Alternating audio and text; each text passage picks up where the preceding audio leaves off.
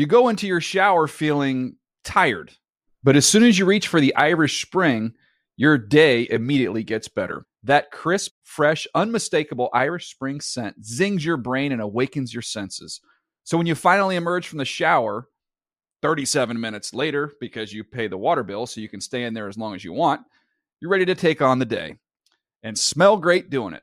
Irish Spring Body Wash and Bar Soap. Fresh, green, Irish. Shop now at a store near you. Looking for a fabulous fashion brand that celebrates you? Then look no further than Boston Proper, where styles are designed with you in mind, so you can look and feel amazing, no matter the day, season, or occasion. At bostonproper.com, you'll find fashion that knows you best. For over 30 years, Boston Proper has been the fashion destination for confident women who want to elevate their look with unique, sophisticated clothing at affordable prices. Visit bostonproper.com today. Boston Proper. Wear it like no one else. I'm late for a very important date. Time is running out to score adult theme park tickets at child prices from Undercover Tourist. This summer, make your Walt Disney World vacation more affordable than ever. Escape into a place where magic has the power to transport you into stunning worlds and your favorite stories for less. Buy from Undercover Tourist, an authorized seller, and link to official Walt Disney World apps so you can add on Genie Plus and Lightning Lane upgrades easy. Book your adult theme park tickets at child prices with Undercover Tourist now and save. UndercoverTourist.com. The Around the NFL podcast. Tweets too much about golf. Welcome to another edition of the Around the NFL podcast. My name is Dan Hansis. I come to you from a virtual room filled with some heroes. Mark Sessler, Greg Rosenthal, and sitting in on the show today, he is the star of the acclaimed instant hit micro seg Money on Money, Matt Money Smith. How's everybody doing? Doing well. Greg scrunched his face when I read the script. Tweets too much about golf, and I feel like I'm responsible, for the content, of which I'm not. I just read the lines that are put in front of me. I didn't quite get it because none of us tweet about golf. We're too smart for that. Maybe that's the irony packed inside the. What was that little dig there, Greg? You're too smart to tweet about golf? Yeah, it's a boring spectator sport, and tweeting about it would be even more boring. I think we all share that. I thought maybe it was a commentary on our colleague Adam Rank, who tweets a lot about golf these days. Or at least his Instagram is there's a lot of golf. And I, as a golfer, used to be an avid golfer, would politely disagree with Greg. I do find it to be an exciting spectator sport. But I know I'm in a gross minority. It's popular. It's popular. I used to play. I worked at multiple golf courses as a child, and I loved playing. Nothing like play 9 holes after you finish your shift. But it's a tough watch. You bring that up a lot. You have to make choices, Greg. You are allowed to bag on golf because when you were 14, you were a caddy once. So you use that a lot as your. I played nonstop. Played nonstop till I was 21 or so. But yeah, at a certain point, you got to decide. What were your jobs, Greg? You said jobs. So what were the different jobs at the golf course you had? Well, you have to run the front desk. When people come in, and then you have to wash bags. When people return with the bags, you have to return the golf carts.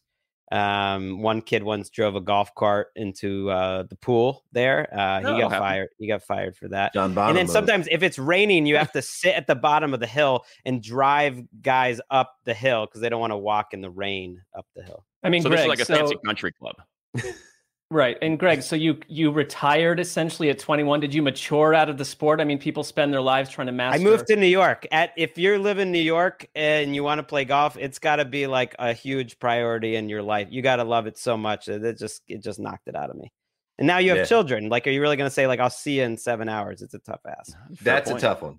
That's a tough one. And with golf, I was explaining plenty that of dads do, but yes, they do. Many, and it's not even 7, it's 10. Right. I got to get up early. I got to stretch. Then I got to play 18 holes. And then afterwards, we're playing some cards. Or we're playing dice or whatever. So I'll see you at about 9 p.m. and I'll be lit to the nines by the time I get home. But it's 2021, so you must be with your children 24/7 every single day of the year. You're a bad guy.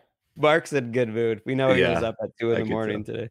Mark, again, I wake up this morning. I woke up pretty early. It's like, oh man, early start today, 6:30. I can't go back to bed. I jump on Twitter, see what's going on. And I see you sending positive Nate Tice tweets at 5 a.m. And then I text that to the group and say, wow, 5:07 a.m. Mark sent this. And Mark, you replied that you've been up since 2. This is not good, my friend. And we love you very much. And this is we're getting to a point where we need to have some type of intervention to get you on a sleep cycle that carries you into your old age. That's what we need. I don't know about intervention would suggest that I'm like doing it on purpose, but and Matt Money Smith was nice enough to send some suggestions along by text, which I'm following up on. But I've been dealing with this for like 15 years. So it is what it is. This is the tough love. This is coming at you on a broadcast and saying you must clean this up because we're worried that it's going to come back and haunt you in the biggest of all spots. That's all. Well, I'm certain it will, but I believe this is the Circadian Rhythm podcast of record. Right. On the NFL podcast. All right. So today's show. I hope everybody had a nice Mother's Day weekend. I hope everybody took care of their mom and the wives, because some people say, well, my wife, she's not my mother, so I don't really have to plug in on the wife, just the mother. No. You got to do both. Good luck with that method. Yeah, you try to go one or the other, that logic is not going to carry over. So I hope everyone that's listening to the show made the right decisions this weekend. Coming up on today's show, with the draft now a little bit in the rearview mirror, it's time to try to enter reality into the conversation of all these rookies, because if you listen to the football cognoscenti, you know how I feel about that, Dan. You know how I they feel will about tell that. you. They will know tell how I you. feel about One that. moment. The G is silent in Italian. No. You know how I feel about it. It's no, how pretentious. Senti. Let me hear it, Money. It's cognoscenti. The G is silent. Please. Don't buy it. Don't I feel like recognize it. pronouncing it correctly would ruin the bit, though. That's the whole thing. That was a spicy accent. By the way, is that Dan's bit? Is it like, is there an over under? Is there like an Around the NFL Reddit that sets the over under on how many mispronunciations Dan will have in a given pod? And then they all bet, and then at the end of it, they settle up? Because that's kind of what I try to figure out. I'm like, I know he's intentionally mispronouncing some of these things. I just don't know how many. Everything I'm saying is correct, first of all, including cognoscenti. Okay? So it's your opinion. Doesn't mean it's the correct one, Money. That's all. Okay, I guess that's one way to put it. I don't really have a I mean, I believe it's the proper Italian pronunciation, but hey, that's all right. The proper Italian pronunciation. What is your Italian heritage? How do you know? Io sono studiato in Firenze per 2 mesi nel 1993. Hello. Sì. That was a hammer being dropped. It was. I stand down. Backfire. I'll never be invited back again. Yeah. Everybody's enjoying this final appearance from Matt Money Smith. Anyway, over-unders for rookies. Because, yes, as I said, a cognoscenti. They say that everyone had a perfect draft except for the Raiders, okay? But the reality is all these big-time rookies that came to the league, some are going to have a big impact in year one. Some are going to disappoint. And so we'll throw out some names, notable names, and kind of try to figure out where they might come in their first season of pro ball. Before we do that, though, let us hit the news. You're going to hire my friend.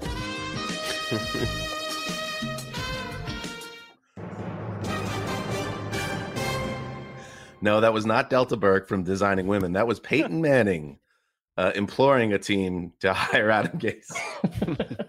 Delta Burke. I found her very annoying even as a child. I could tell that she was not my cup of tea. Yeah, well, wherever you are, Delta. Hope everything's going well. All right, let's get into it. I think she's passed, hasn't she? Delta? Oh, no, we're playing this game. Hang on. Well, total respect to her. I just found her to be a little bit too much. Still with us, 64 years old. Sorry, Delta. Didn't mean to. And married to Major Payne. Was that the name of the sitcom? Major Dad? Gerald McRaney. All right, let's get to it. Let's focus up here. Important. Eric Fisher, former Chiefs tackle, former number 1 overall pick. He's got a new team. It's the Colts, who signed Fisher to a 1-year, $9.4 million contract. He started 113 of 117 games with Kansas City after coming into the league number 1 overall. Maybe money has not lived up to the standing of where his draft status was, but he became a solid starter for the Chiefs. Last year, injuries played a major factor, and now the Colts get a much-needed option there on their line in front of Carson Wentz.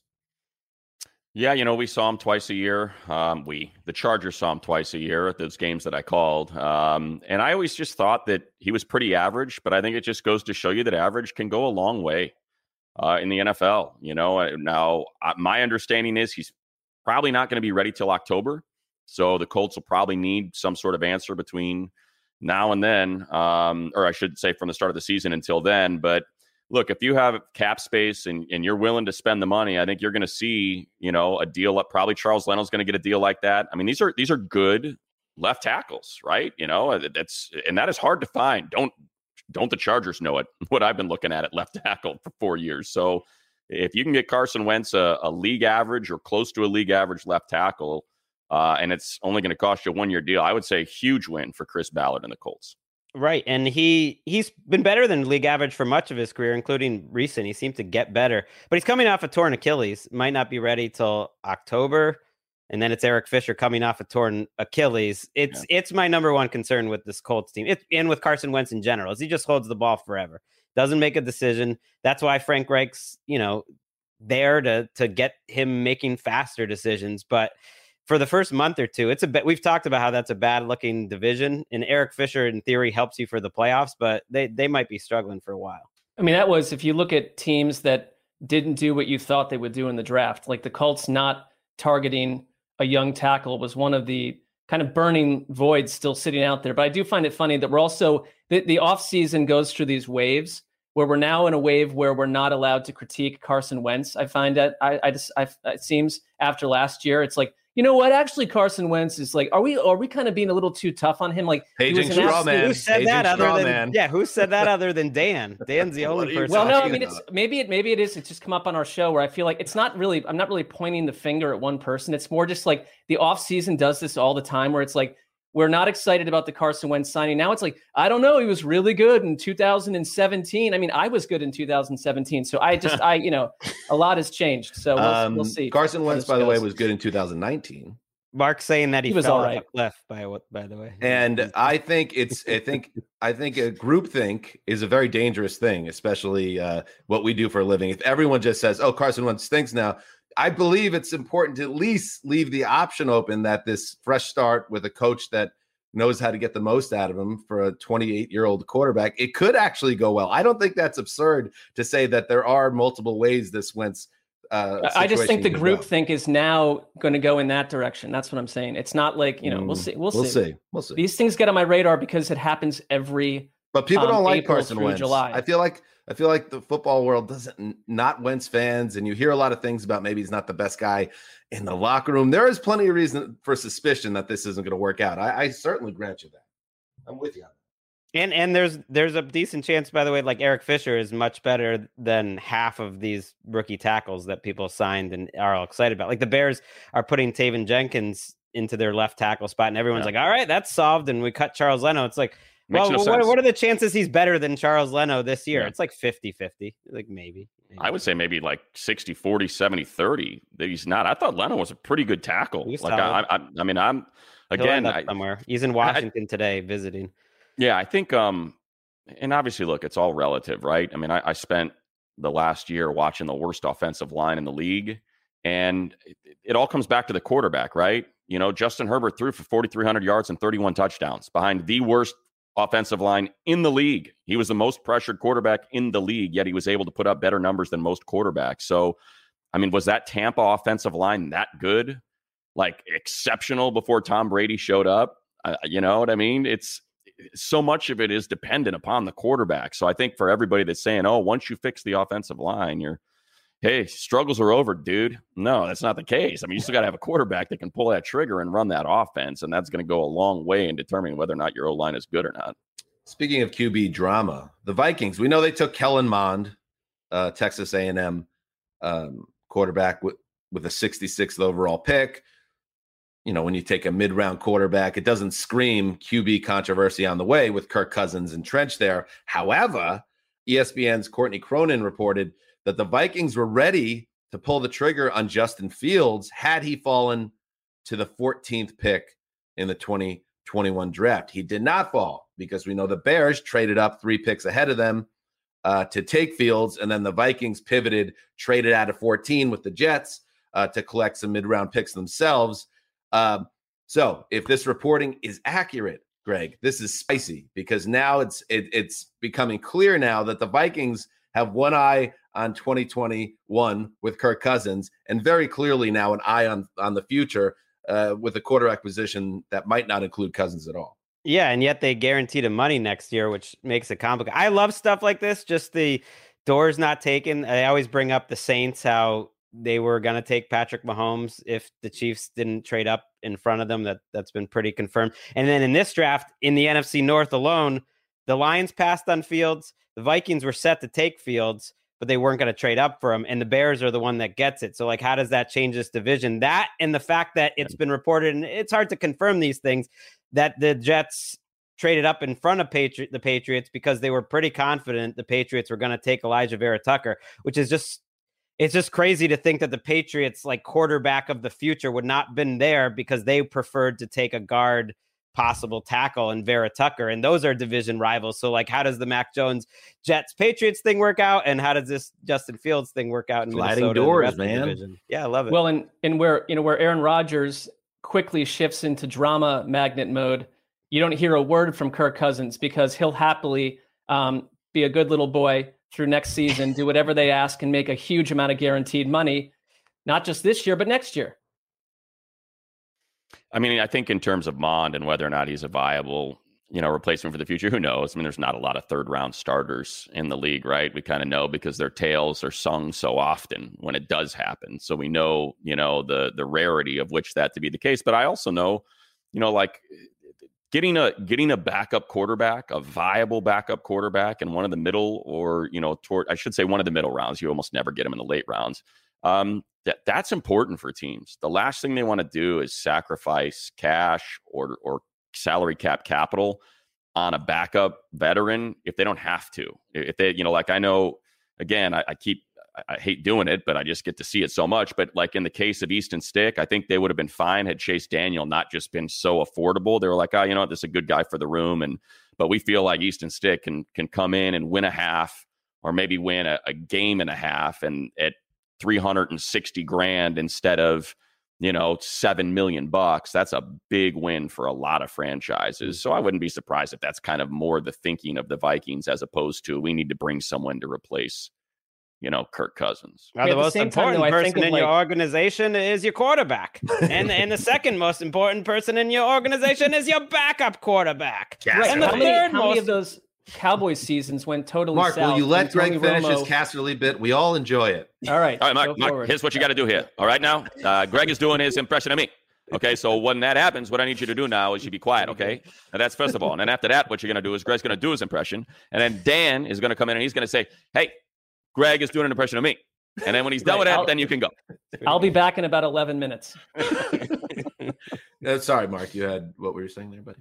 No, I remember Wes and I joined at the hip, killing the Cowboys for never having a backup in place that really could win games behind Tony Romo. And they were good teams that went totally south. So, it can't be just about the low amount of earnings that they're making. Right. I mean, you have to. By the way, they don't have one right now. The Cowboys don't have one right now. After what they just went through, they have Jeff Driscoll visiting on Monday, and he would be easily their best backup, which is terrible.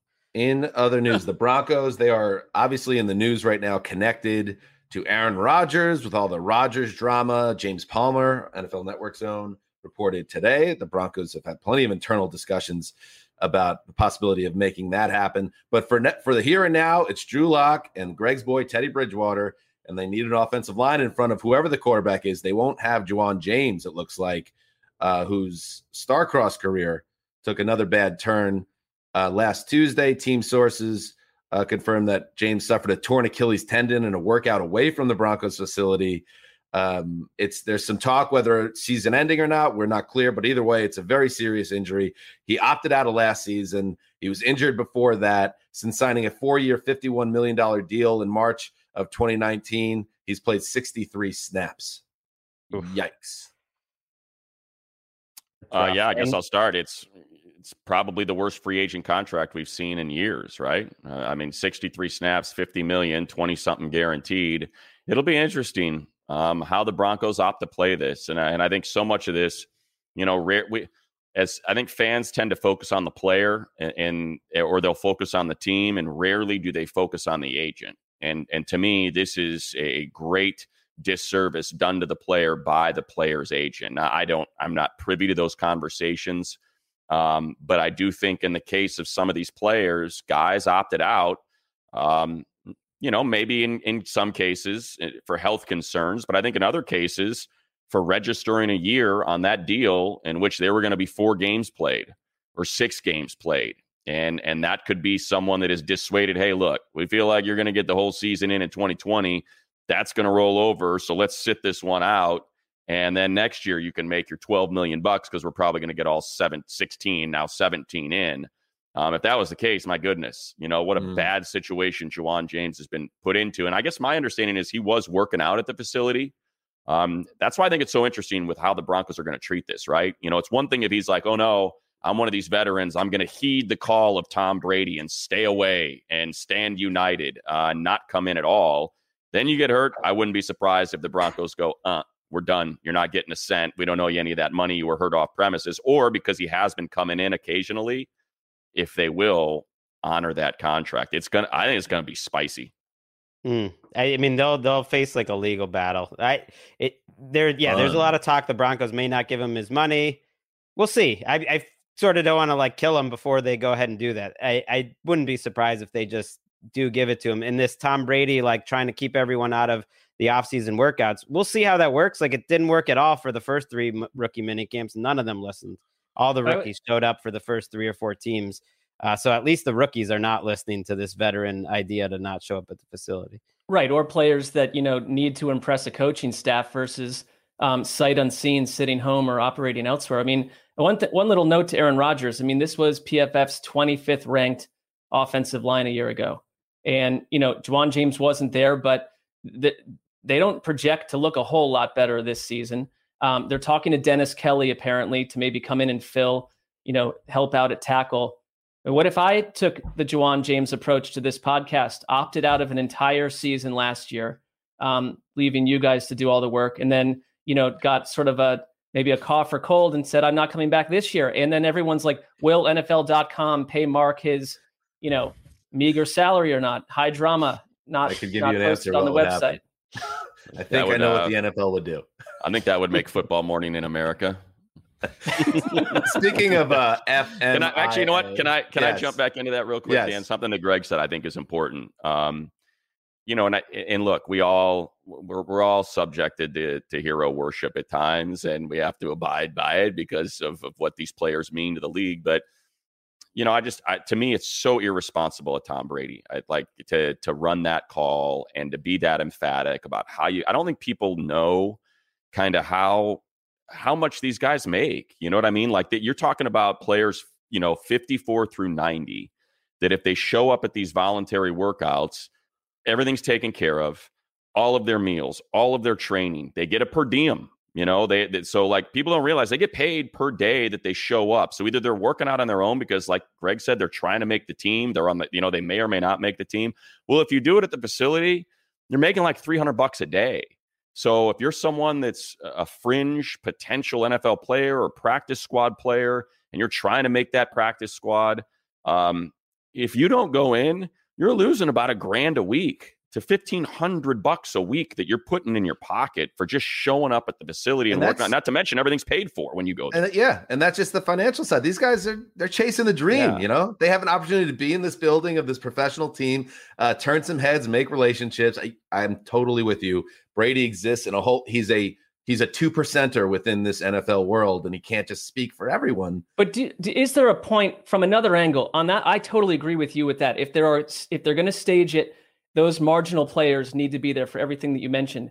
But wasn't Brady's point a little bit that he's sort of saying you don't have baseball players throwing 90-mile-an-hour fastballs like in, you know, the middle of winter when baseball's not happening, that maybe it's a tone down to some degree of the structure of the offseason. Haven't they done that?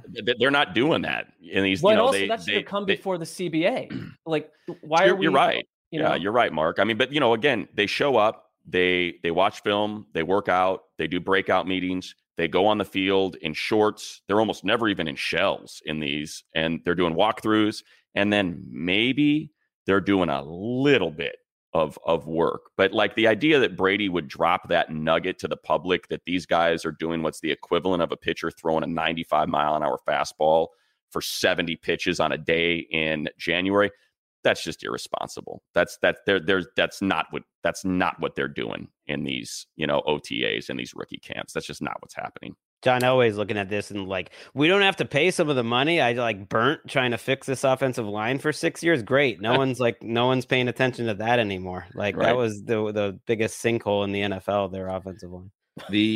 Speaking of Football Morning in America, Brandon Beane, the Bills general manager, spoke with Peter King, and there is a report that the league is primed to set a threshold 85% vaccination rate amongst players for teams to conduct traditional meetings and practices in 2021, which is obviously an advantage to be able to prepare for a new season at that level. And Beane told King that it would be an advantage to hold those meetings and have those practices, and it might make a roster decision easier for him based on who is vaccinated and who is not vaccinated. And Mark, this opens up a whole can of worms, obviously, a national discourse about vaccinations and who has to get one, who must get one, who gets the choice, all that is going to connect to the NFL, I think, in a big way this summer.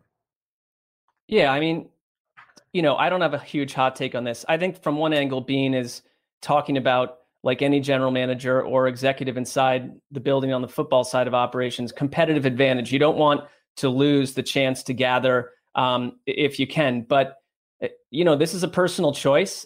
85% even sticks out to me as an interesting number, because what are the other 15% doing on that front? I don't have a hot take on it. I'm getting vaccinated and I'm not telling anyone else to do anything, but the other 15% seem to be a talking point inside a locker room to begin with. Right. I mean, Brandon Beane was kind of asked about this, followed up from Peter King, because he already said, like, I'd cut a guy. He said the quiet part. He said the part, like, of course they would cut a guy if like things are close between two guys towards the end of the roster and you're trying to keep everyone safe. That's going to be a factor. Most other GMs probably would just, quietly do it. And it's only going to be for guys who are kind of marginal anyways. Stars aren't going to be cut based on their medical preferences with the vaccine. They're not cutting Tom Brady about this. And he said the quiet part out loud, but it's like, I don't know. Like it's just like last offseason where we said the world is coming to the NFL. That like everything that we're struggling with in our work lives and everything is going to affect the NFL too. And this is a good example of that. Like, our country, is going to have so many people that don't want the vaccine, and the rest of the world's kind of looking at like, what the hell's wrong with you? You guys are smart enough to have all the vaccines. Like, why aren't you taking them? And there's going to end up being repercussions, whether they like say it out loud or not. Yeah, to me, I'm with you, Greg. It's a non-story. I think it's obvious. The anti-vaxxers can have their way with, however you want, but whatever. It's a business. If you feel like this is the best way to operate your business because you want to have 85 or 100% vaccine in your facility, then do it. You don't like it, don't work for them. Go work for someone else. Go work for the Eagles. Go work for the Ravens or whomever else will bring you in if the Bills aren't willing to employ you. And if none of them are, whatever. Go work somewhere else. It's people mistake rights for privilege. These are independent, privately owned businesses, and that's the reality to me. I know it's not popular. I get it. I'm with you. I don't want to put words in your mouth or try to put you on the anti-vaxxer position. I'm not trying to take some sort of political stance, but to me, I think it's just a guy. I'm fine. That is Greg's stance. Yes, that is 100% my stance. It's mine too. And there's different forms of privilege. Like LeBron, according to Dennis Schroeder and some, German interview, like him and LeBron were the only two guys that haven't been vaccinated on the Lakers, and Schroeder's out now after getting the disease. It's like, that's the privilege of being LeBron. Like if you're a starter making a ton of money, you might have the privilege to have that decision. But if it's kind of like guys who get arrested and stuff, like you don't have like those guys end up losing their jobs if you run afoul of the law. And this is similar. Do we know if Tom Brady accepted the vaccine? Because he seemed to eschew the concept of wearing a mask the entire season, and he's out there whipping the ball around in a park, when everyone else is in their house. Hey, why you got to bring up old S, Mark, huh? Why you got to bring up old S? Plenty of dots to connect on Tom Brady if you care to in those realms. All right. In other news, Mark, who is Tim Tebow? Well, he's many people. He affected our lives when he did the football version of Tim Tebow with a multitude of teams about 10 years ago. And Dan and I were charged with, I am not exaggerating, there was a stretch of time where Dan and I were literally charged with writing 10 plus Tim Tebow articles a week. Mine involved him dating or wanting to be dated by various Kardashian sisters. There was a Katy Perry thread in there, something to do with someone else. And Dan and I would tally how many Tebow articles we did each week, and whoever wrote more would get the first round of beers for free at the old tavern up the street. The breaking point for me was, the breaking point was he ended up on my team, and it was a horrible situation. So that was bad. But the breaking point for me as a professional NFL media was having to work one Easter morning, and I'm in the newsroom, and I got my eye out. What's going on in the league? It's a quiet day. It's Easter Sunday. And then a furious shadowy league figure calls, ready to fire my ass because I had yet to write a post about Tim Tebow speaking at some Christian gathering in front of 50,000 people or something. I think Daniel Jeremiah's dad was involved. It was his thing. Yeah. It's like, and there was a fury that I had yet to write a story about this church event, which I guess I was like, I guess I blew that one. And I was like, this is horrible, and I don't want this to happen anymore in my life. I think Tim Tebow landing spots was the first article I ever wrote at NFL.com. It was, Greg, on an airplane you wrote. He was getting replaced by, who was he getting replaced? Peyton Manning. I should remember this. Peyton Manning, of course. Right after free agency, it was like the reaction to Peyton Manning signing there. Yikes. I give John Elway credit for this, and everybody who listens to the show knows I could be critical towards John in his handling of the Broncos, especially in the last 5 years or so. But at the height of Tebow mania in that 2000, I guess it was 11 season, when everyone was going crazy and he was having those wild finishes to the game, and then of course the playoff win over Pittsburgh and all that mania with the 90-yard touchdown, Elway never bought in. Even in the press conferences, he never gave the people what they wanted, which was for him to say, he's our future, he's our team. Elway always knew. I wonder what happened to that guy. I have three nuggets on Tebow that I'll share. One is, and I don't know if these are I think they're in chronological order. I was calling before I got the Chargers gig. I used to just call, game of the week on the radio. So I would be in whatever NFL town calling a game. I was doing a Packers Broncos game, and I was on the field at Lambeau, and I was watching Tim Tebow warm up. And I have never seen in all my years of calling football, college or professional, such a poor throwing warm up. Like, I was in disbelief how badly he was missing receivers, and it really was. It was like beyond comprehension that, like, wait, this is an NFL, and you're watching the receivers just kind of getting all pissy as they're running their routes. That's one. Two, I called the Broncos-Bears game that Caleb Haney started for the Bears, in which the Broncos won in overtime. I had to catch a flight out of Denver that night. I think it might have been Tebow's first start, or it was an early Tebow moment, whatever the case. Before I called NFL games, I used to call college football games. So I'd been in some of these massive, like I've called Tennessee, Alabama. I mean, I'm talking giant 90,000 SEC fans freaking out, pouring out of the stadium, celebrating in the streets for hours on end. That win over the Bears is the closest thing I have ever experienced in the NFL to a college atmosphere. If you've ever been to Mile High, you leave the stadium, and if you go up on the hill, it's this strip of bars, you couldn't move a car. I couldn't get to my flight. I had to spend the night in Denver. I could not get out because people had just poured into the streets to celebrate this regular season win over the Caleb Haney-led Bears, authored by Tim Tebow. And then my third nugget is, of course, he played second fiddle to me on the successful single-season network show $1 Million Mile on CBS that was not renewed. I forgot about that. Yeah. Wow. So Tebow and I were tight. You guys worked together. We'd spend 18 hours a day together on set for about 3 weeks straight. Could not be I don't know if I've ever met, like, he's as nice a person as you've ever been around in your life. As you know, could not be more happy that I was able to spend those 3 weeks with that pleasant young man. Do you still like text once in a while about various items? Is he in your phone? He's in my phone. Yeah. I do not text him though. Did you tell him that he had the worst pregame warm-up you've ever seen out of a quarterback? You know what's funny? Believe it or not, I don't know if I said it exactly, but I kind of alluded to it. He's got like this great self-deprecating sense of humor, believe it or not. Like I think I had mentioned something to that. I wasn't that abrasive. I just said, hey, I called that Bronco Packer game. I was watching you warm up. He's like, yeah. So I think I took a circuitous route to get to that point, and it was a very gentle point I made. Anyway, like with all that said, and I feel like it's a whole episode just talking to Money about his Tebow experience, but Tebow's back in the NFL. This is pretty nuts to me. He's 33 years old now. He just spent the last 4 or 5 years in the organization of the New York Mets in Major League Baseball, trying to make it as a pro. And he hacked it down in the minors and went through the grind of the minor league season, which is not glamorous on any level. And this is a millionaire athlete. It didn't work out. And now Urban Meyer is bringing him to the Jacksonville Jaguars, where he's going to get a chance to try out as a tight end. Now, Mark, the quarterback dream is dead. Can Tim Tebow make a team? Let me tell you their depth chart right now.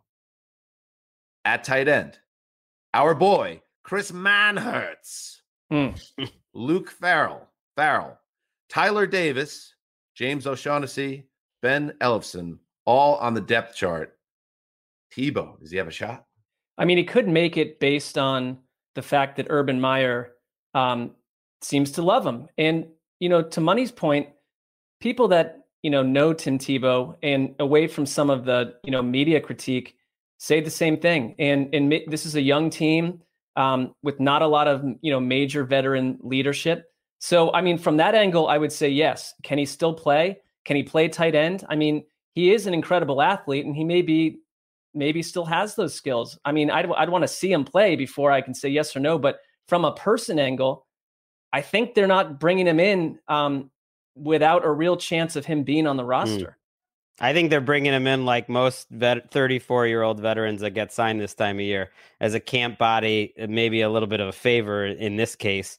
And his chances of even being ahead of O'Shaughnessy for the 4th or 5th tight end spot are slim to none. There's very little reason to think he would be remotely athletic enough to play tight end. Like it's hard to play tight end. Why bring Tim Tebow to your organization?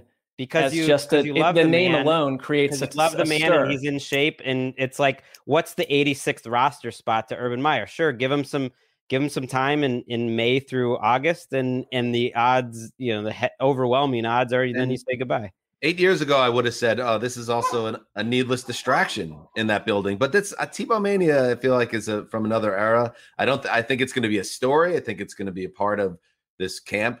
With Trevor Lawrence in the building, but I don't think it's going to take over the team the way it maybe would have once upon a time. See what happens. To me, I think there's a couple things. One, I don't know if the Jags need publicity in Jacksonville. I'm not quite sure. I would assume after Trevor Lawrence, you've got everything you need, right, to try to stoke the fire in that fan base. They've struggled to sell tickets. Obviously, right? Lawrence helps, but more than most franchises. That's fair. Yeah. So to me, that's I think it's worth. To me, it's more financial as opposed to football. The one thing I would say that I didn't add from I think I called 2 or 3 of his games, but it's like the Beatles. Like, at least at that point, it was not that I was alive when Beatlemania was taking over, but you see the film of it. That's what it looked like. Like when you came out of the tunnel, they had this group, and I had never seen this for any other team before, but they had a group of what I would say was probably 200 to 300 people that would come on the field and sit in this one particular area that were just there for Tebow. They were not there to watch the Broncos warm up. They were not VIP. This was a Tebow-centric group, and I think that's what you invite, right? You invite all these people that, and again, financially, it's great. But from a football standpoint, when you're warming up and you're trying to get ready to play, this game that's tough enough as it is, and you've got 200 people standing on the field that have paid for this premier experience with this individual that may or may not have a huge impact on the game, I think that's asking a little bit from the rest of your roster, right? To embrace Tebow mania going into a season, because it's going to be there and it's going to be at every spot. But if you're especially like fourth round pick Jordan Smith, you're like, please give me a rep against Tebow and let me wipe the floor with this fool, please. And finally in the news, the NFL will release its 2021 schedule on Wednesday. And you can check that out right here on NFL Network or there, I should say, there on NFL Network. And ESPN2 has it as well. Contractually obligated to mention that. What do you guys, if you had the power to pick the opening game, I'll start with you on this one, Mark. If you had the power to choose what is the Thursday night opener, what's the matchup you want to see? All right. So looking at all their home and away opponents, so you got to go. The problem is they're away against the Patriots. So you're saying Tampa Bay Buccaneers. The Tampa Bay Buccaneers, yes. I mean, get the game, obviously, right? Otherwise, defending what are we doing here? Champion. But they play in New England, so that is tedious because that wipes out what would easily be my number one pick. There's a very clear second for me. Don't give me Bucs Saints. First of all, that is highly annoying. Give me the Tampa Bay Buccaneers at home against the Buffalo Bills. Yep, I think that's the choice. I agree. Because Saints feels like it's almost as likely. I don't think they want to. They wouldn't do the Cowboys or the Giants. I don't think. If anything, because it's like the kickoff's going to get great ratings anyways. Let's save that Cowboys game for another time. The Bills are sort of the perfect compromise, the perfect marriage. They're the best team possible, and they're also like a smaller market. It's a matchup you wouldn't be used to seeing. It's beautiful. Yeah, I think I just wonder if that's too early for that game, right? I mean, a potential Super Bowl preview, you would think they'd want that maybe a little bit later. I mean, like you said, they're going to get ratings anyway, right? It feels like it could be Saints with Jameis and everything, but I'm with Mark. The Bills would. I don't think Jameis is like a big national selling point. I don't know. Oh, no, not at all. I will say this, and I know they like to have it obviously in the building of the defending champion, so maybe this throws it out. But I will throw this one out because I know this is an important facility in our league. And I know this is a big market. We'll check that box. What if Tampa Bay went to LA to play the Rams in the full house at Inglewood? Matthew Stafford's first game. I know Super Bowl. Site of the Super Bowl. They kind of got robbed of opening that stadium the right way in 2020 because of COVID. This would be a way to kind of sell the whole experience and what it means. I'll throw that one out. And a good game. And a really good game. But the Bucs would totally revolt. What was the year? Was it the Well, they just got the Super Bowl in their building, so come on. I know, but remember when the Ravens had to after they won the Super Bowl had to open? I think it was against the Broncos, and I think Joe Flacco threw like 55 passes in this game. But they had to open on the road, if I'm not mistaken, because the Orioles were like at home on the same. Peter Angelos, the owner of the Orioles, would not move a game. And it stuck it to the Ravens. It sounded like some rich guy fighting that we were just privy to. Exactly. Plus, there was not that it's a reason to do it, but no player or team has ever owned another team over the course of the amount of time Brady was in New England as Brady and the Patriots did Buffalo. Like statistically, no one beat up on one other franchise enough. So it'd be a nice little hey, we can get back at you. Even at the end, even in Brady's last year, the Bills had a chance to win the division at the end and didn't come up. To me, it probably comes down to the Cowboys and the Bills, right? I mean, that's so. I feel like it'll be the Giants and the Bills. I feel like they don't like to use their best things. They're Cowboys, yeah. Oh, Cowboys makes a lot of that. If I were a betting man, which I am not, especially in matters related to professional football. Cowboys at Bucks. That brings the ratings in a big way. We're doing a reaction show, by the way. We're doing a Wednesday night show. We're changing our schedule this week. We're so big on the schedule release this year. Oh, we love it. We love it. They rolled out Vikings Saints as an opener, following that NFC title game. So they don't always save, the best matchup. Right. All right. That's what's happening in the news. All right. So we're caught up on the news.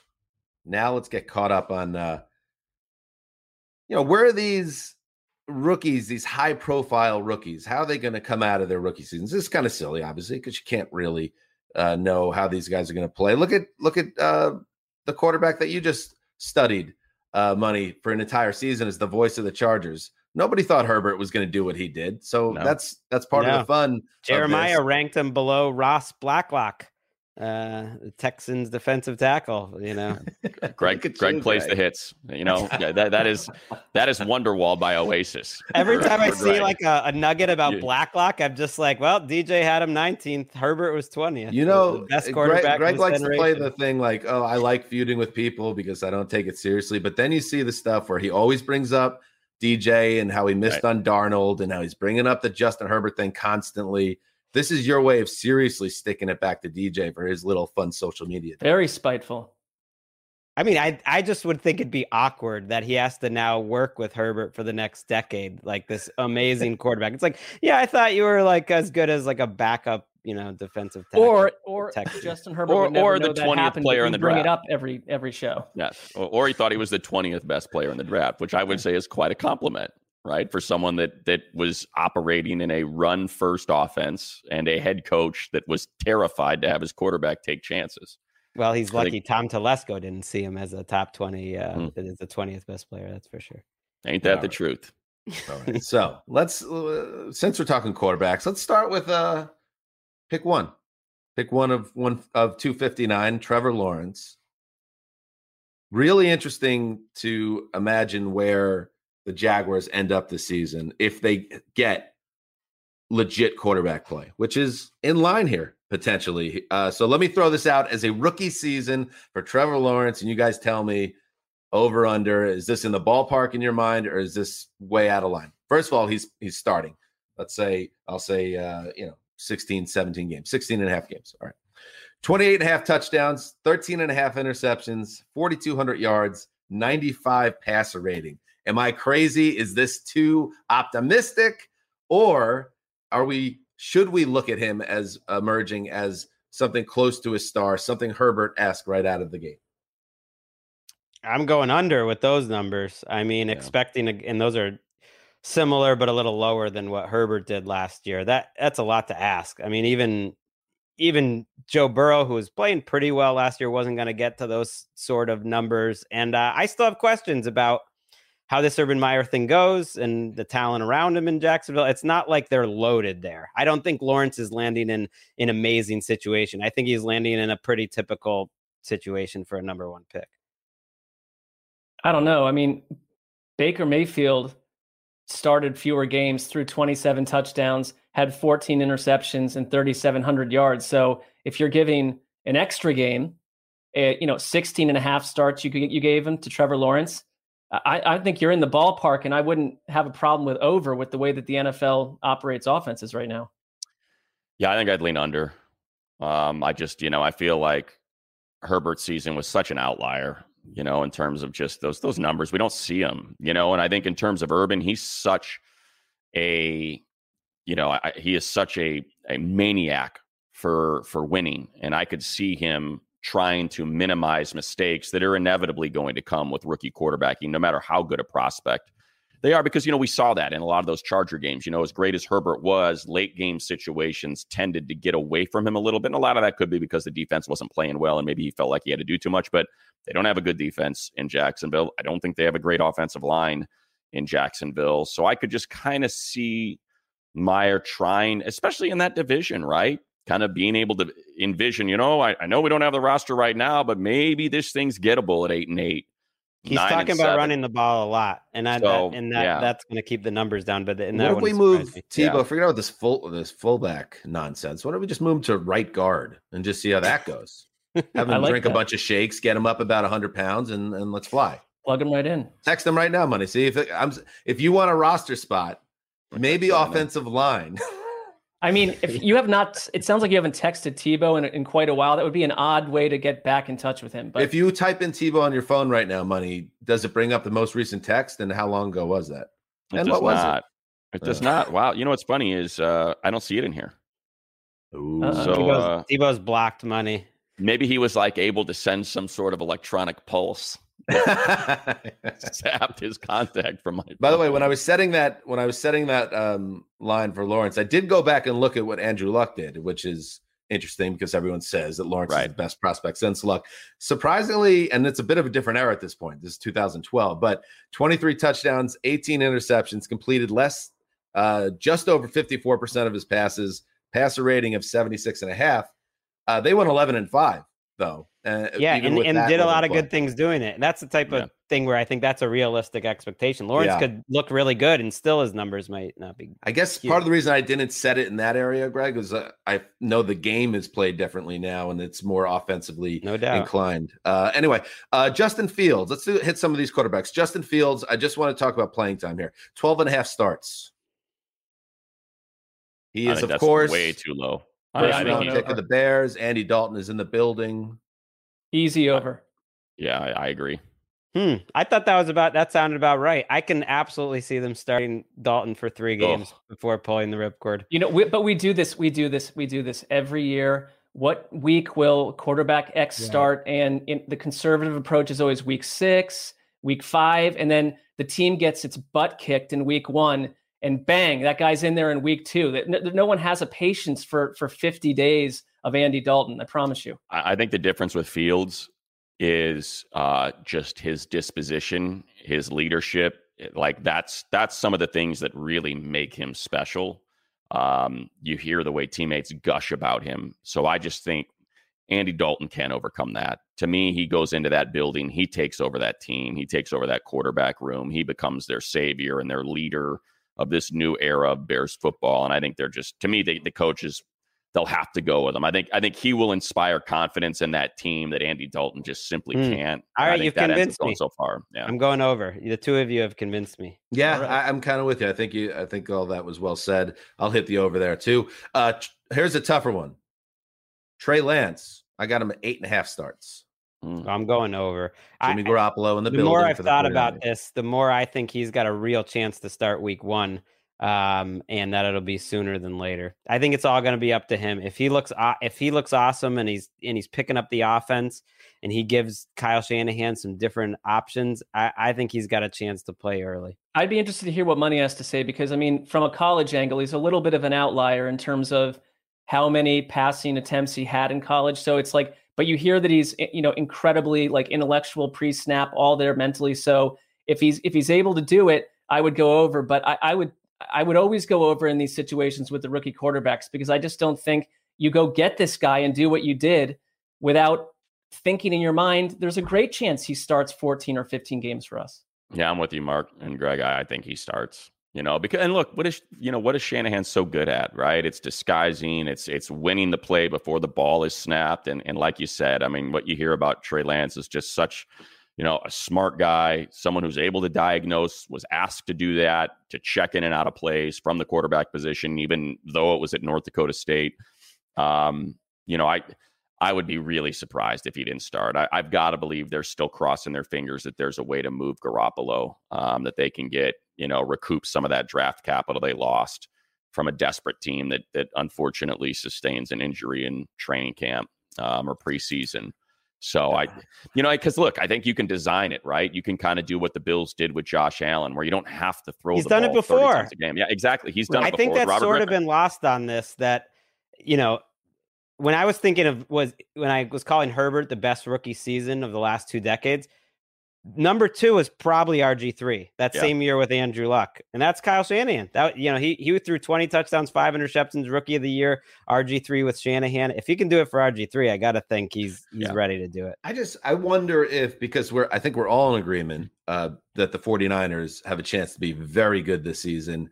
And it's not all on the quarterback. It's because it's a well-rounded roster. They got killed by injury setbacks last season, and you would think with steady quarterback play and all these other pieces that they can win a lot.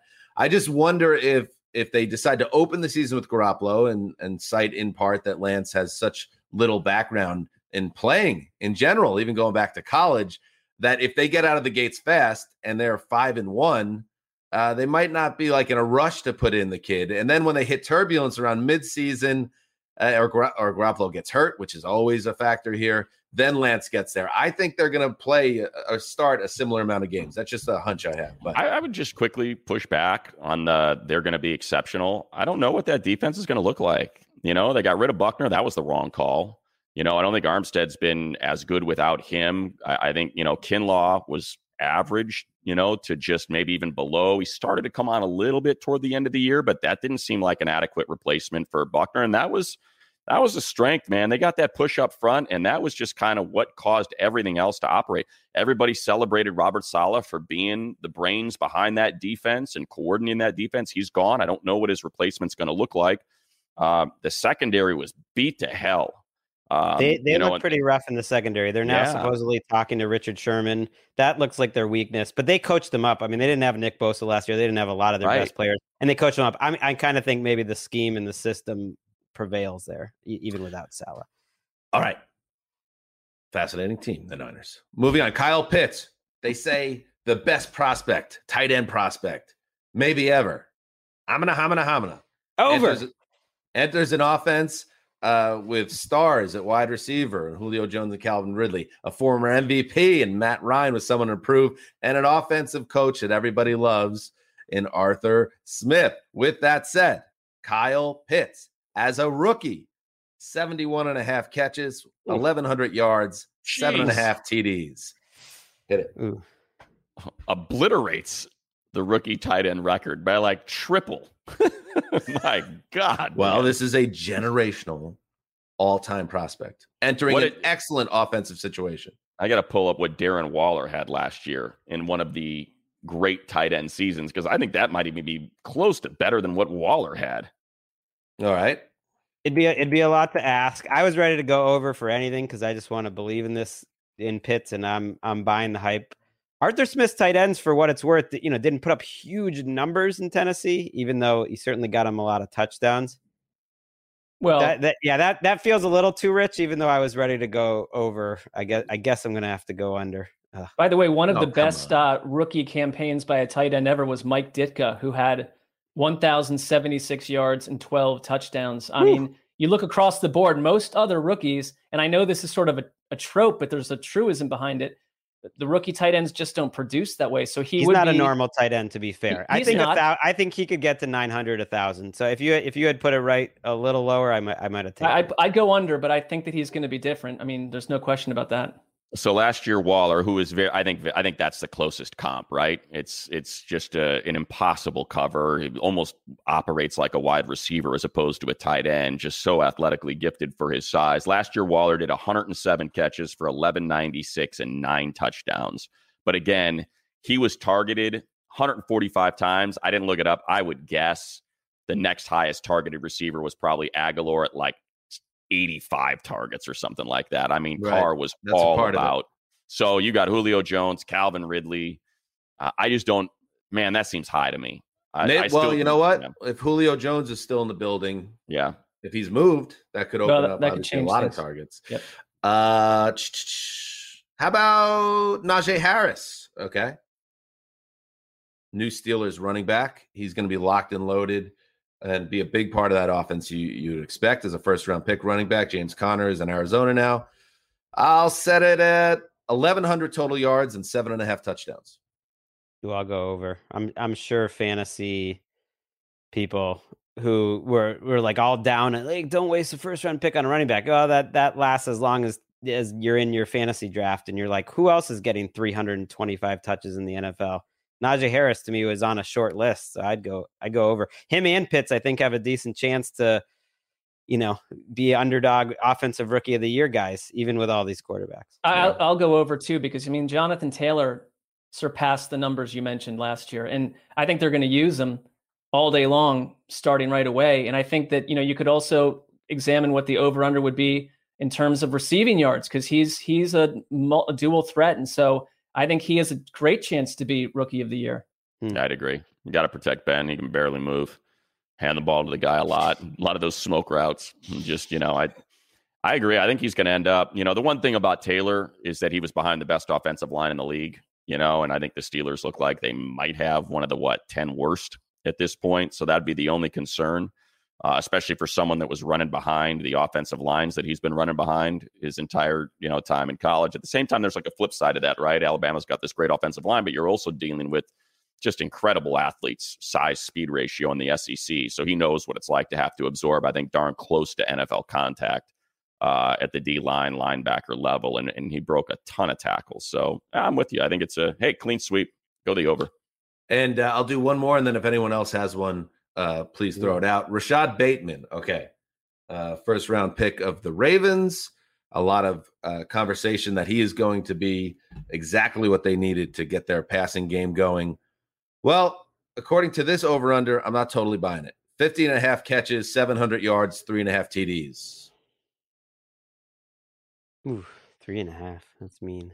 I'll go push. I think that you nailed that. Yeah, I think push. you nailed the exact line. You keep the. He's going to have 50.5 catches. Oh man, I think I'd go under 2, at least for the yards and the catches. That's at. I feel like 650 yards and 45 catches would be a success for a rookie receiver in that system. Come in, be part of the solution, and you don't have to light the world on fire. I feel like if I take the under, I'm going to be attacked for negative Lamar Jackson commentary. So I don't feel like getting attacked. I'm already going to get attacked by the anti-vaxxers. I don't want to get 2 groups coming after me after this podcast. So I'll go over. Lamar Jackson can now throw outside the numbers as accurate as any quarterback in history. I'm going over. To be fair, Hollywood Brown, 584 yards and 7 touchdowns his rookie season, 769 and 8 his second. I think maybe Bateman is viewed a little more complete than that. So I think you set the number right around, right where it should be. I'll take the over. All right, there you go. Anybody have one to throw out themselves? I have one, 2 quick Dan-esque ones because you were nice enough to offer them to us. So you don't have to analyze it. Just go over under. Landon Dickerson, your boy, over under Eagle 2 sacks allowed. Oh, 2 sacks allowed. I don't think he's going to allow. I don't know how else do we judge these guys? I don't know. Yeah. I don't think he's going to allow any sacks out of the pivot in Philly this year over 17 starts. All right. How about this? Robert Saleh. This has to be captured on broadcast network footage. 222 fist bumps during the regular season. Over under 222. So that's a little over. How many? Yeah, what's 10 a week? 12 a week or something. That's a pretty big number. He might get injured. So I'm going to go under. Yeah. The camera found its way to Saleh more often than any other player on the 49ers during his final couple seasons there. So I think the cameras will be trained on Saleh. Then I think the Jets defense isn't going to be good enough this year. They didn't address that side of the ball. I think it's going to be a little bumpy as they try to figure some things out. So I'm going to go with the under there. Not enough to fist bump about. How about over under? Well, it's not really an over under. It's an either or. Your boy Wilson has got more interceptions than touchdowns, or more touchdowns than interceptions. Ooh, Zach Wilson, by the way. I mean, I'm going to go. Well, go ahead, Dan. This is personal. I know where you're going, Greg. Let's see. I'm so conditioned to the failure at this position that I would guess what's going to probably happen is he's going to have an up and down season. He's going to have plenty of doubts around him, but I just want to live in the realm of optimism. I'm going to say he's going to go positive. Okay. Also, you've got a Mike LaFleur offense that came from the brain of Kyle Shanahan, which is a quarterback friendly. You're not going to put quarterbacks into worlds of total chaos. It would be a huge disappointment if he threw more picks than touchdowns. So I can't see that world. Touchdowns over picks. It's 2021. It's hard to do that at this point. And Josh Allen did it. His rookie season, he had more interceptions, but it's pretty rare. I mean, when that happens to a veteran like Jameis, it's like you become a punchline. So I'm going to say no. The NFL it's too hard to throw that many interceptions. I think he'll be fine. An accurate quarterback too. We're talking about. I just think Especially- They go like 19-13 or something like that. I was going to say, like, their backup, we just talked about this last week. Their backup quarterback right now is like Delta Burke. I don't even know if they have a backup quarterback on the roster. I don't know So if you he's guys knew this, by the way. 65. Delta Burke's still alive. Still alive, still with us. Do we throw in Mac Jones over under? I'm going to set it. Sure. I'm going to set it at 7.5.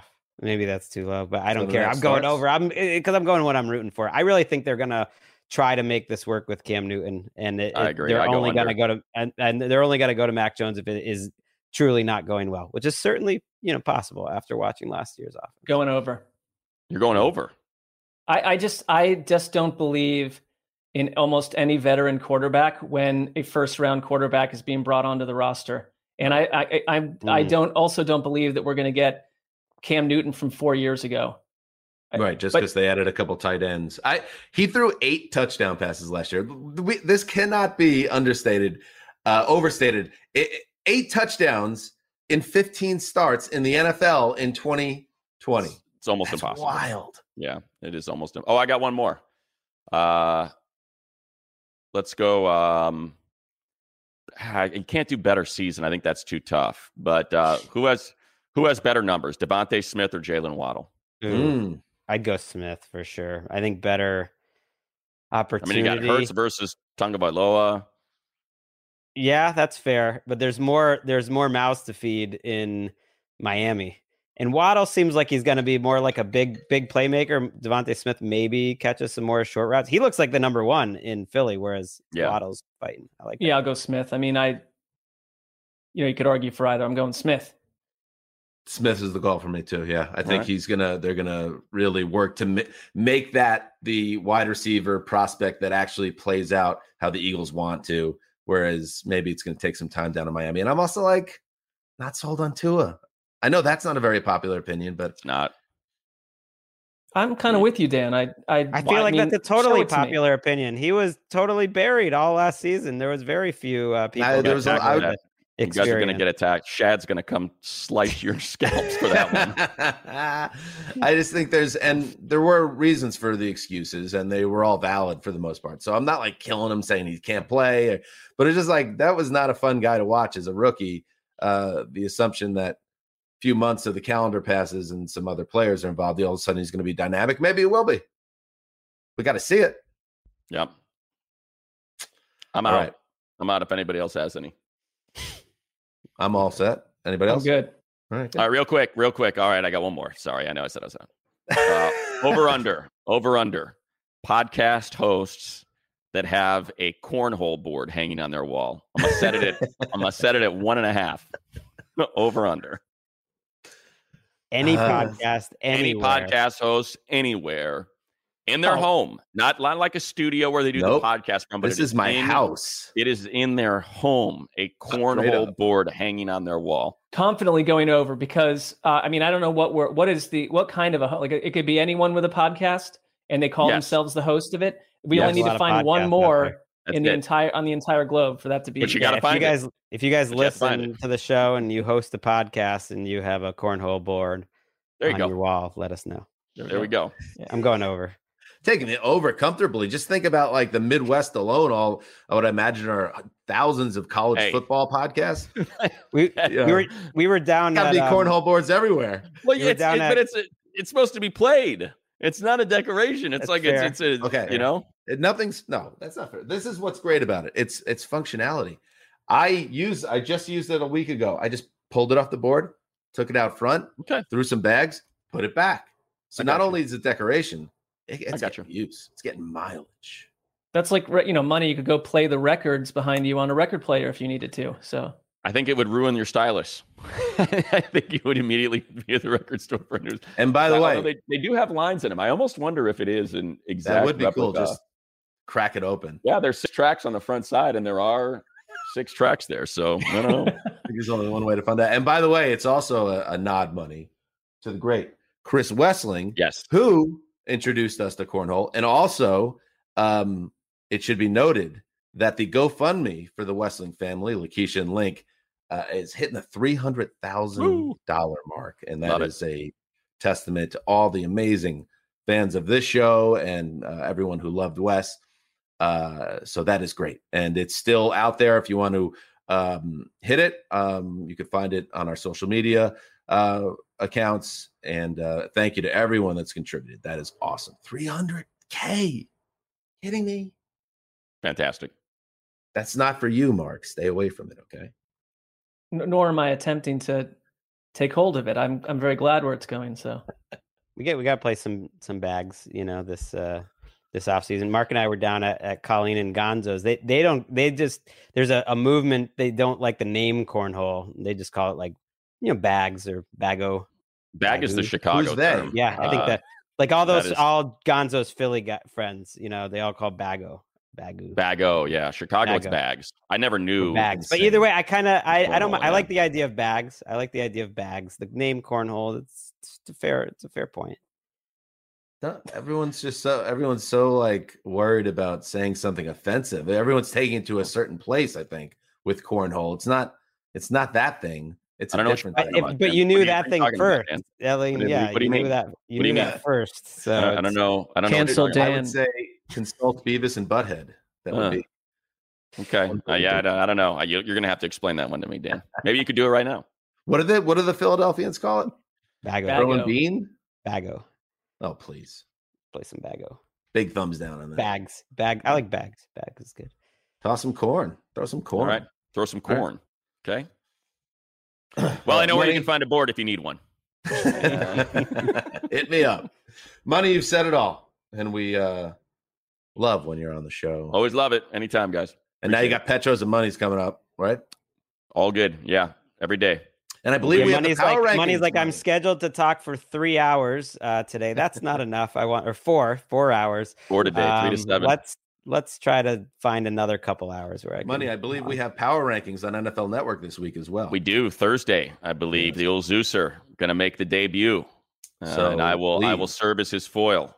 Find us on the dial. That's what makes good TV.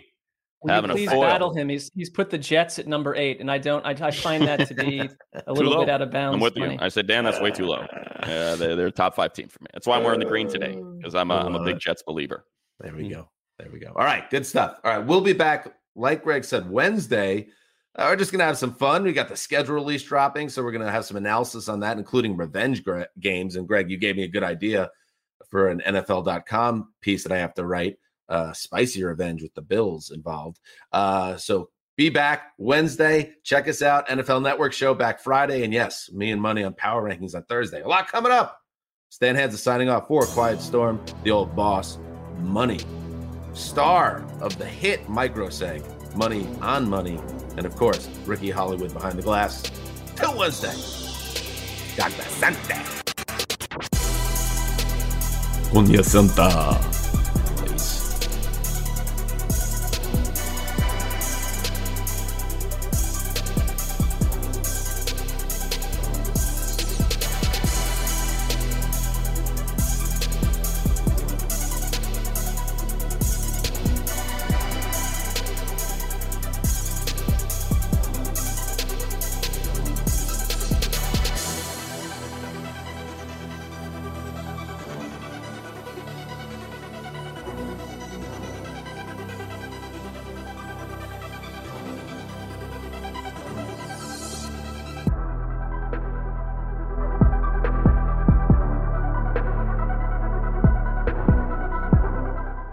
You go into your shower feeling tired, but as soon as you reach for the Irish Spring, your day immediately gets better. That crisp, fresh, unmistakable Irish Spring scent zings your brain and awakens your senses.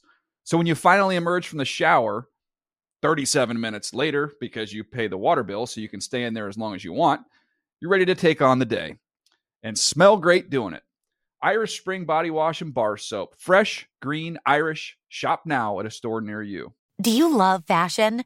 Do you love getting compliments on how well you're dressed? Are you always seeking the latest trends? Then we're talking to you. BostonProper.com is your fashion destination and the only place to go for all those nods, head turns, and new styles. No matter the day, season, or occasion, Boston Proper has what you're looking for. Sophisticated, confident clothing designed to flatter and get noticed. So visit BostonProper.com now and start creating your perfect wardrobe. Boston Proper. Wear it like no one else. I'm late for a very important date. Time is running out to score adult theme park tickets at child prices from Undercover Tourist. This summer, make your Walt Disney World vacation more affordable than ever. Escape into a place where magic has the power to transport you into stunning worlds and your favorite stories for less. Buy from Undercover Tourist, an authorized seller, and link to official Walt Disney World apps so you can add on Genie Plus and Lightning Lane upgrades easy. Book your adult theme park tickets at child prices with Undercover Tourist now and save. UndercoverTourist.com.